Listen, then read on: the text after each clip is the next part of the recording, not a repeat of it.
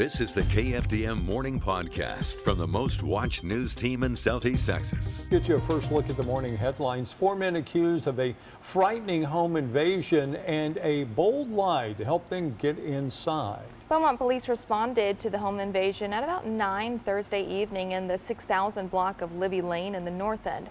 Residents of the home told investigators that 4 men identified themselves as police officers while forcing their way inside.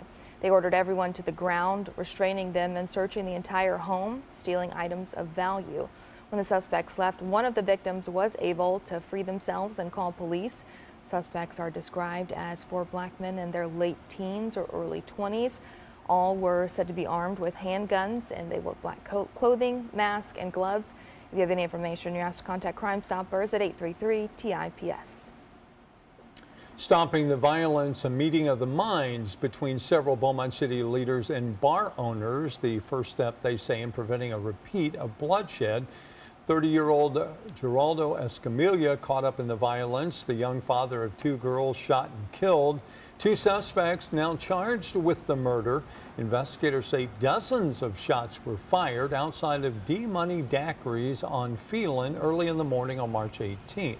Escamilla was in a pickup truck. The driver made it down the road to a Burger King. He suffered minor injuries. Escamilla died in the passenger seat. Last week, Beaumont Council members Mike Getz and A.J. Turner met with the owner of D-Money Daiquiri and several other bar owners in town. The city manager joined them. Getz telling us they talked about ways to improve security in parking lots, and they also reached out to police in hopes of partnering to find solutions. They plan 2 more meetings to focus on reducing violence outside bars and nightclubs. Walking with a purpose, Saturday morning, Southeast Texans stepped up to raise awareness about lupus. Lupus warriors, volunteers, and supporters gathered for the Walk to End Lupus at Lamar University. Their goal, of course, is to bring awareness to the cruel and debilitating disease that attacks the body from the inside out. Lupus, an unpredictable and misunderstood autoimmune disease, impacts more than 1.5 million people. 60% of those with lupus are Black or Hispanic and often wait 15 years or more for a diagnosis. The disease can be difficult to diagnose, hard to live with, and a challenge to treat. It is so pervasive, especially in our Black and brown communities, and we don't talk about it, so we don't know that those symptoms that we don't understand and don't have an answer to, what if it's lupus? I've just seen how much it can put a toll on someone, financially, emotionally, in just different ways. Organizers estimate over 100 people took part in the activities. A group made up of Southeast Texas African American sororities and fraternities made it a mission to recognize those who give back to their communities. The event, part of the group's Men's and Women's Day program held at the Event Center in downtown Beaumont. Mellow Styles, part of the event, the group called the National Pan-Hellenic Council of Golden Triangle presented an event titled "Everyone Can Be Great Because Everyone Can Serve." Those are the words of Dr. Martin Luther King Jr. The president of the National Pan-Hellenic Council of the Golden Triangle spoke about service.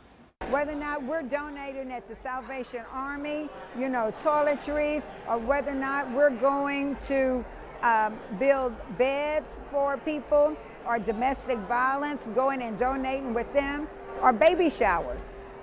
We try to help the community as much as possible. The organization honored at least 12 people for their service. Speaking of service, fairgoers had a chance to help their community over the weekend.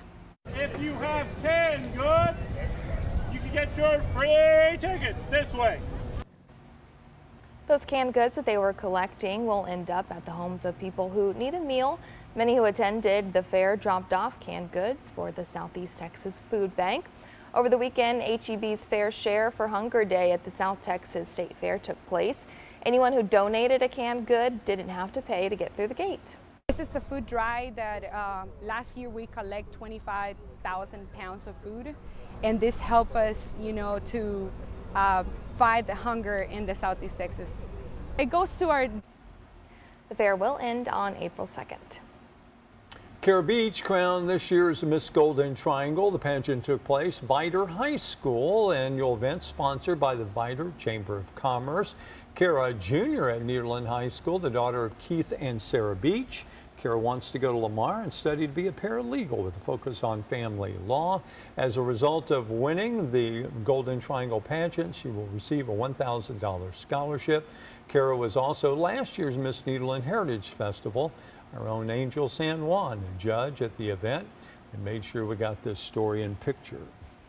Finally, this morning, Beaumont Mural Fest actually continued on Saturday, but it wasn't just the art. Festival, of course, included food and music. Artist Drew Merritt, based out of Los Angeles, completed the last piece of art for the second annual Beaumont Mural Festival. And if you missed this year's Mural Fest, the event's slated to return next year. But if you really want to see what they did and what they left behind, oh my gosh, all you have to do is drive through downtown Beaumont. I'm telling you, it's pretty amazing what you're going to see. Look around every corner. Yeah. There seems to be a new piece of art downtown. Every time I'm driving around, I see it and I'm like, oh wow, and they're incredible. They really are. They're almost photorealistic when you look at some of them. It's Lots pretty of hard work there. And now your daily forecast from the KFDM Weather Authority. So again, a very muggy start to the morning. Dense fog advisories are in effect until 8 o'clock this morning for Tyler, Jasper, Newton, also Hardin, Orange, and Jefferson County this morning. So be aware of that as you get ready to head out the door. Might want to give yourselves a little extra time as visibilities are dropping. A quarter mile at Beaumont Municipal and at Mid County, 3/4 of a mile in Orange.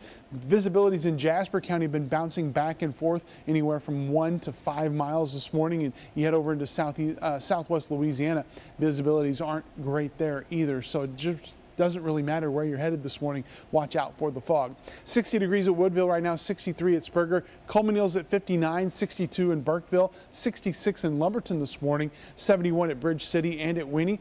Taylor Landing and Bayou Den checking in at 70 degrees as we jumpstart our Monday morning and get the new week started. Satellite and radar imagery continues to show quite a bit of low cloud cover out there this morning. That was after we saw some showers and thunderstorms yesterday, producing 1 to 2 inch hail across parts of the lakes.